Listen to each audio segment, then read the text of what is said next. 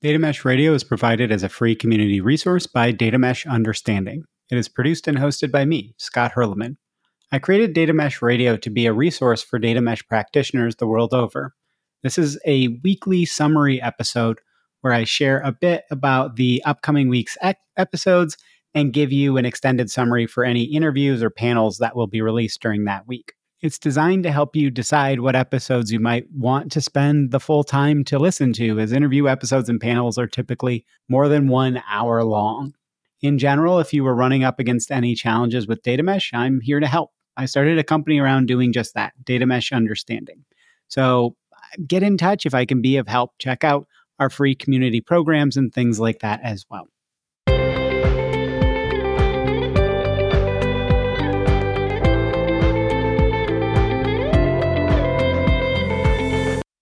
Weekly episode summaries and programming notes for the week of December 24th, 2023. Happy holidays, everyone out there. Hopefully you're doing something fun and heading into the new year. So this is actually my first time recording one of these in over a month. I recorded a bunch before I went and took a bit of time off ahead of the holidays, but I'm kind of back at it heading into this next week. After a bit of feedback, I think one of my big focuses in general, not just for Data Mesh Radio, but in general for 2024, will be writing comprehensive reports on specific topics in data mesh, such as access control. A big one that I'm doing a panel for in the near future is, MDM or master data management, BI and data mesh, driving domain ownership, creating a actual modular platform and bringing, kind of that platform engineering perspective into data product management versus ownership, etc.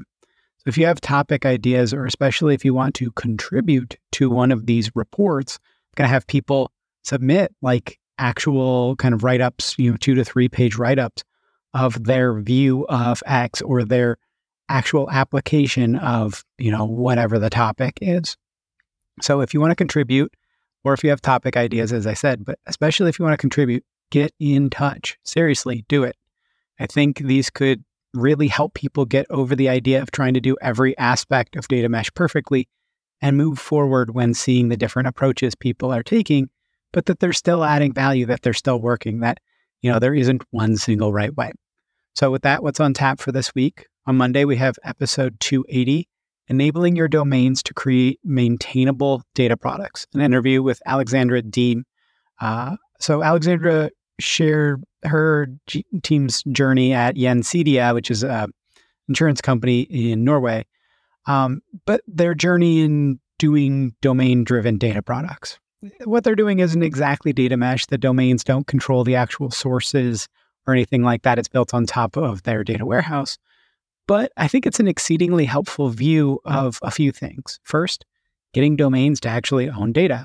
Second, not replacing what isn't broken, right? Their cloud data warehouse is doing great, so why should they replace it? Third, how to propagate data ownership into the domains with a small team. She's working with a small team that's enabling these domains to take up the ownership. So how is she doing that with actually a small team? Then fourth, bringing software engineering best practices to data, and just how would you think about doing that? And finally, fifth, how to talk about data mesh, or generally don't, internally. Then on Friday, we have episode 281, which is a panel, Data Contracts and Data Mesh. This was led by JGP, or Jean-Georges Perrin, with Amy Reigada and Andrew Jones, who's the author of kind of the Data Contracts book. If you haven't been a super long-time fan of Data Mesh Radio, you might not know how much Data Contracts is near and dear to my heart. We recently had on Ryan Collingwood, episode 278, but I've been on the Data Contracts and data testing in contracts kick since late 2021. And I'll say that was before pretty much anybody else. And I was one of the main drivers of its rise to importance kind of out there when it comes to content, was putting multiple people on my own podcast and other podcasts and things like that. So I think Data Contracts this as a panel is probably overdue. And I think this panel will help you get comfortable on where you can deliver value early and learn to iterate within your own organization. I think that plus Ryan's episode 278 will be a really great pairing together. Data contracts are not a simple switch to flip. I know I use that phrase all the time, but they will take time in your organization to develop and improve. And they aren't the point. Data contracts are about creating ways for people to actually trust and especially to rely on data. What are your mechanisms to provide people the peace of mind to use data? Data contracts is a great one for that. There's tons of great tidbits in this panel. I think you'll learn a lot and really advance what you're looking at. So with that, on to the extended summary for Alexandra's episode and the panel. Quick reminder that the panel extended summaries are quite long, so just kind of prepare for that one.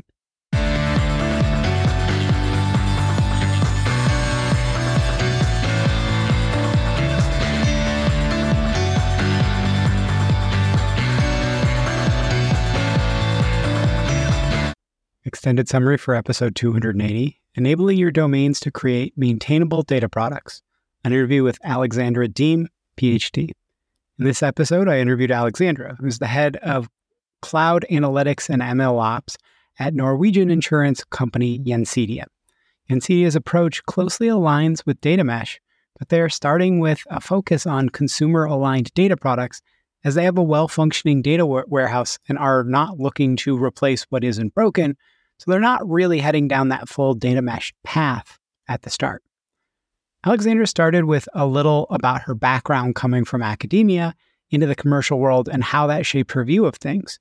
She was the first data scientist at a company, so before she could really do data science, she essentially had to work as a software engineer. That meant learning many good software engineering practices. When she moved to data, she thought, we should use these practices here too. And then she also came across Zhamak's post on Mark Fowler's site, and it all started to click. How could we bring these software practices into data?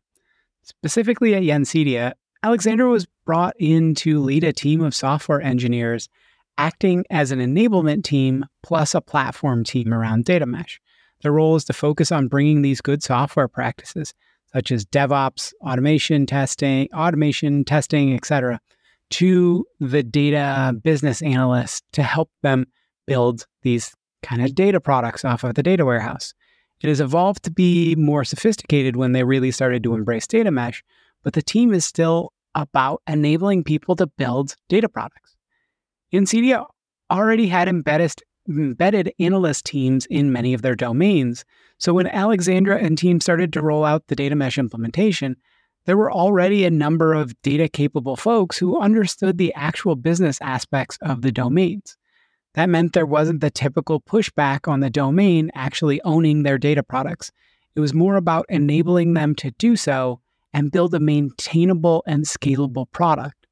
The process of pair programming between her team of software engineers and the data domain experts means her team becomes more and more data fluent and learns more about each of the domains, while the domain learns how to write good software code.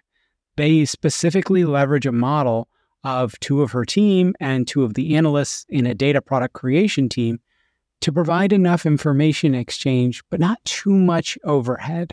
That intimate understanding of what has been created also helps her team to find reuse in other domains.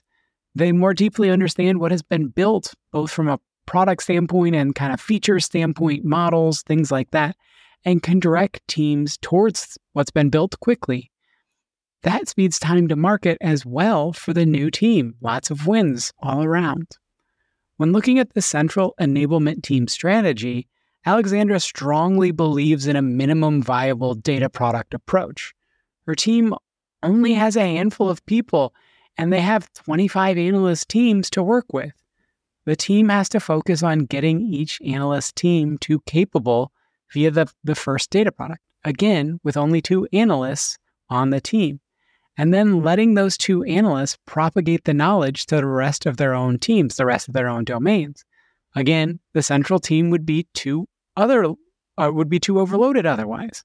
So again, the focus is on teaching the analyst teams how to build good data products and then moving on so they can teach everybody else. And so again, you don't have that having to enable every single person.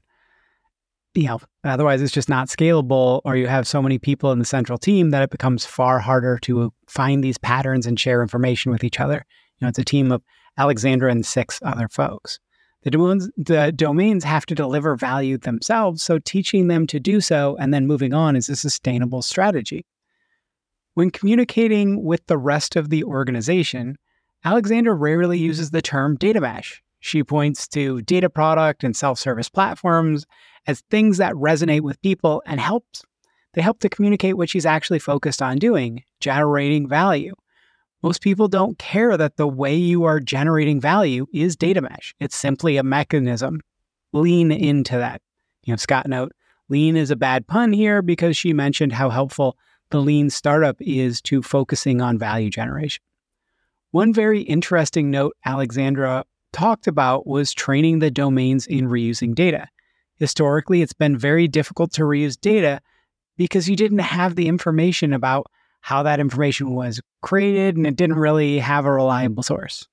Getting the spreadsheet from a colleague each month isn't that reliable, right? So you will likely need to train your domains on reuse, especially finding sources to reuse and how to see if something fits their purpose. That can be the producing team too, teaching them how to share what they've built to other parties that might want their data.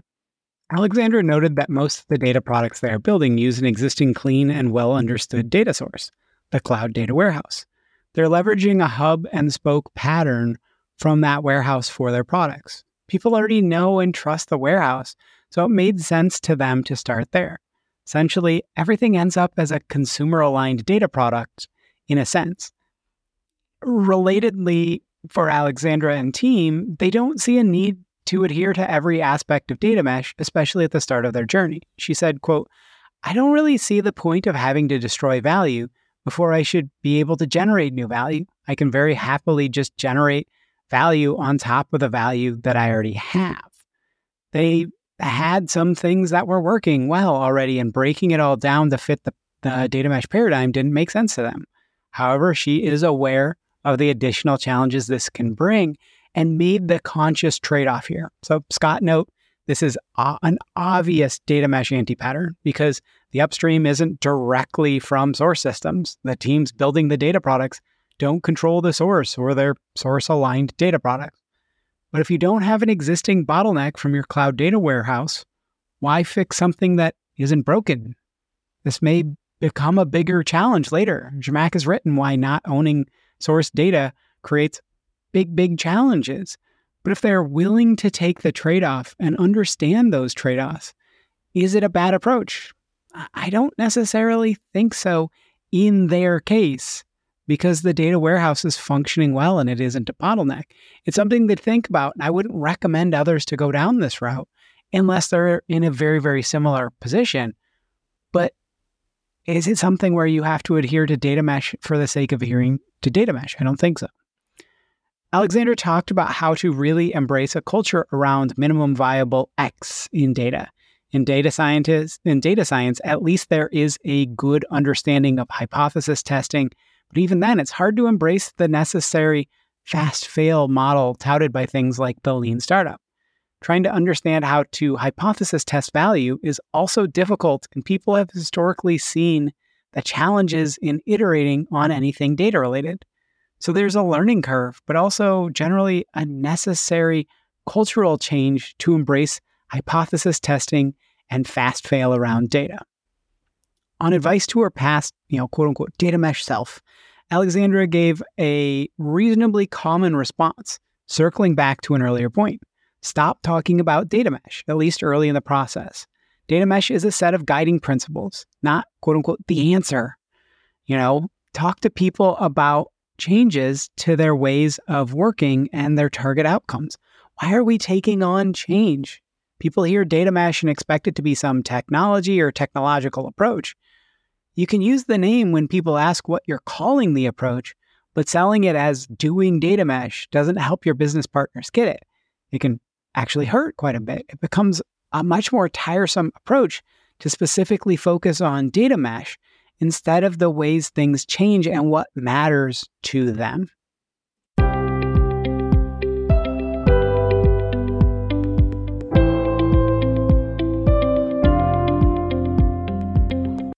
Extended summary for episode 281, a panel, Data Contracts and Data Mesh, led by Jean-Georges Perrin with Amy Regatta and Andrew Jones. Quick reminder that the extended summaries for panels go through a lot of bullet points and are often quite long. This one is 23 total bullet points.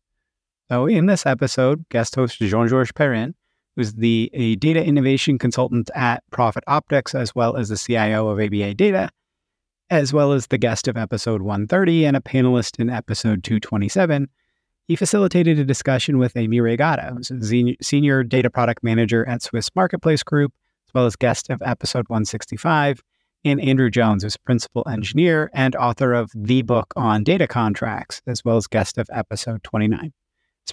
As per usual, all guests were only reflecting their own views. The topic for this panel was all about data contracts and how do we go about getting them in place.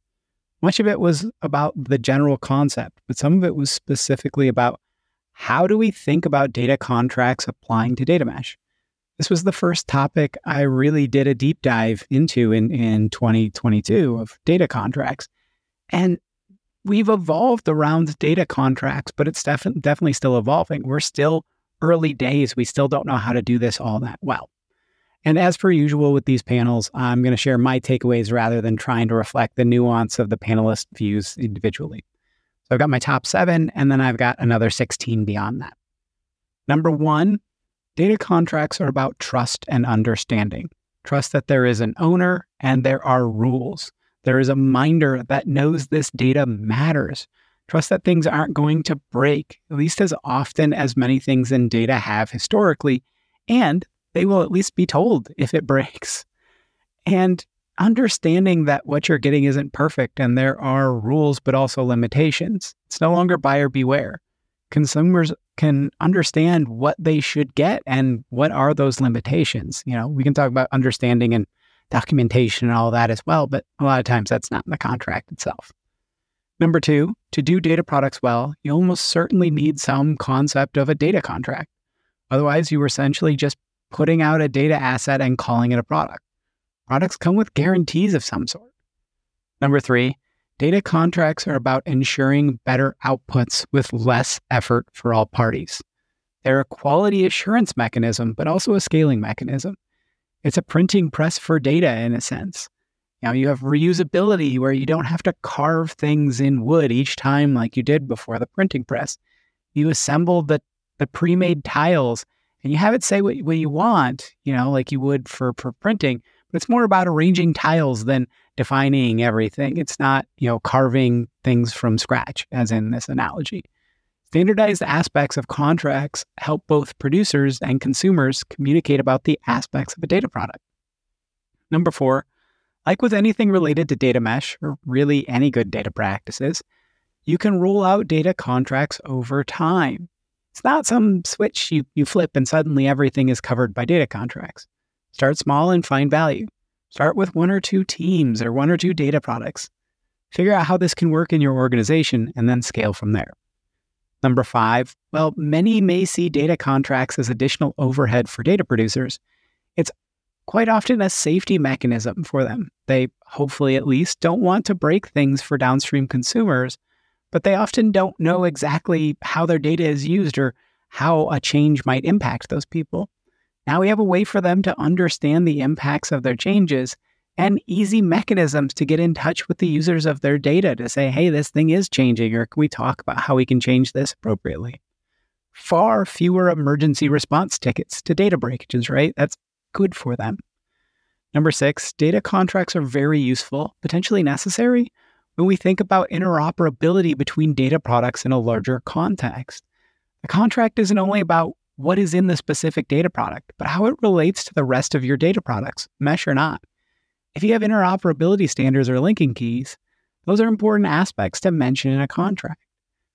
And then number 7 of my top takeaways, the last one, is to realize the vision of data mesh. We have to have technology agnostic approaches. There will be tons of vendors releasing their own versions and visions around data contracts and almost anything else. But at the end of the day, to actually be able to let teams have the freedom to develop their data products to best serve users, we need approaches over tools. And if you can't tell, I'm skeptical of tooling in the data contract space and a lot of things related to data mesh. So here are some other important takeaways, many touching on similar points from different aspects. Number 1, define your contracts where it's most likely to be updated. That's probably in the code for the data product, not having to go to some random separate tool to update everything. Number 2, circling back to understanding, data contracts set expectations. Literally, they contain the expectations of what you should get with the data product. Expectation setting and boundaries are crucial to good human communication. Data contracts, there are aspects of them that are machine to machine, but they're also about communicating with humans. What should you expect to get? Number 3, as always with data work, data contracts don't come for free. They take time for producers to engage with.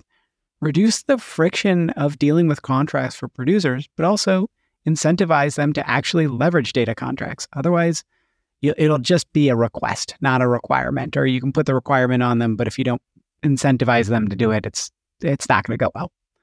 Number 4, there are 2 different main approaches to data contracts when it comes to breaking changes: to collaborate on changes before they happen, or to alert people a breaking change has occurred. It's better to be the first, but you might start with only the second capability, and that's okay. But you want to be moving towards that first of collaboration around this thing is going to change. So how do we make it change appropriately? Number 5, potentially controversial.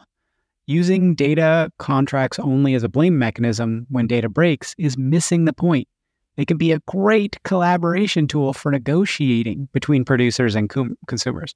They're a great starting point for those negotiations, and then kind of an agreement tracking and enforcement mechanism after that. Number 6, also potentially controversial. As I've personally noted many times before, contracts can be a double-edged sword.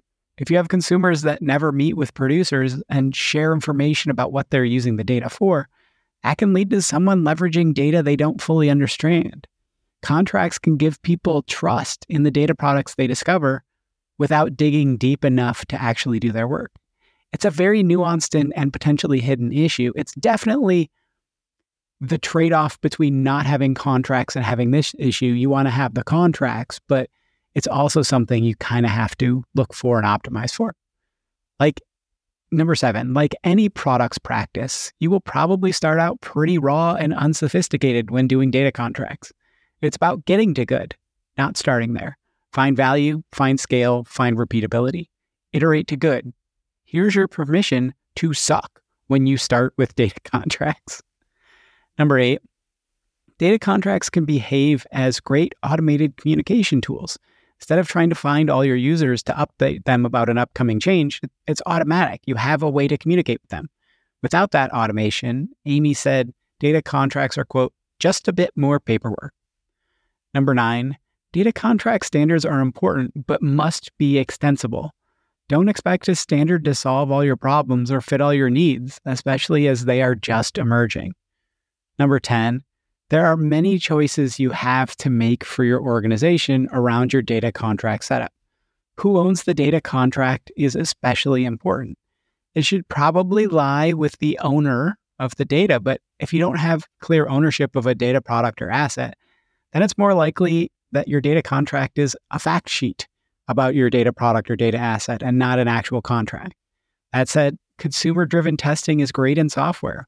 Will we have some aspect of that in data? This is a great back and forth thing around testing versus contracts versus all of this. Like, we want to have some consumer-driven aspects of this stuff, but the contract of what you'll actually get versus what am I expecting to get, I think those are 2 separate things. Number 11, circling back to communication, to get producers to lean into contracts, look to have real conversations with producers about the challenges the organization is having with data and how things are breaking and what challenges that creates. Work with them to find a better solution. They are typically software engineers. They like solving problems. Give them the KPIs and the OKRs that let them focus on data and solving things through data contracts. You can't just simply give them more work. You need prioritization to say that this matters. Number 12, data consumers need to be accountable to watching for changes to the data products they use. You need a good mechanism to alert them, but if they aren't paying attention and something breaks, that's on them. Everyone has accountabilities. Consumers aren't free to just, kind of la. They have to be aware as well, and they have to be part of the conversation. They have to lean into this. Number 13, should you have security and privacy encoded in the data contract itself? I think it's early days there. It might live in the contract as a place of record or for the platform or not. And it's an interesting concept. I don't know there. I think it's something that's worth digging into. Number 14, potentially controversial. Should we try to create the contract automatically and have a human change and validate, or the other way around? For me, probably human with a template works best for now. Automation would be great, but there's probably too much room for error. So you want to start with the human first and then move towards, some automated checking versus, thinking, oh, I can just have it do automate and have somebody do a quick look over. That's for me, that's problematic. Number 15, we want super clean implementations of something like data contracts. One standard contract across the organization for all data products. But it's just not realistic at the end of the day, especially early in your data contract journey. Every organization is messy in its own way, especially with stuff like multi-cloud and many platforms and things like that. This is no different. Wouldn't it be great if we could just do this simple thing? Well, yes, it would be great, but it's not reality. And finally, number 16, how data quality plays into data contracts is a bit more complicated than I think most people think. There are quality standards, but checking if a data product actually complies with its quality SLAs and the standards is another interesting question that people are approaching differently, whether that quality enforcement is in the contract or not. I think just in wrapping up, a lot of this is evolving. We are figuring out how to do this. And if you want it to be perfect when you start, you're going to have to wait for a while. But you can get to a lot of value and you can create a lot of value add conversations through contracts. So I've been banging the drum on data contracts since Olivier Voleric in like episode 7 or so brought them up. And I think it's really, really important for us to understand how they can add value, but that they also aren't a silver bullet. They aren't a catch-all solution. Hopefully it sounds like some awesome episodes for you coming up this week. As a reminder, feel free to get in touch if I might be useful in your data mesh journey, helping quite a few organizations and introducing people to each other, plus doing some roundtables. Check out datameshunderstanding.com for more information. I hope you have a great rest of your day and week. Now on to that fun, funky little outro music.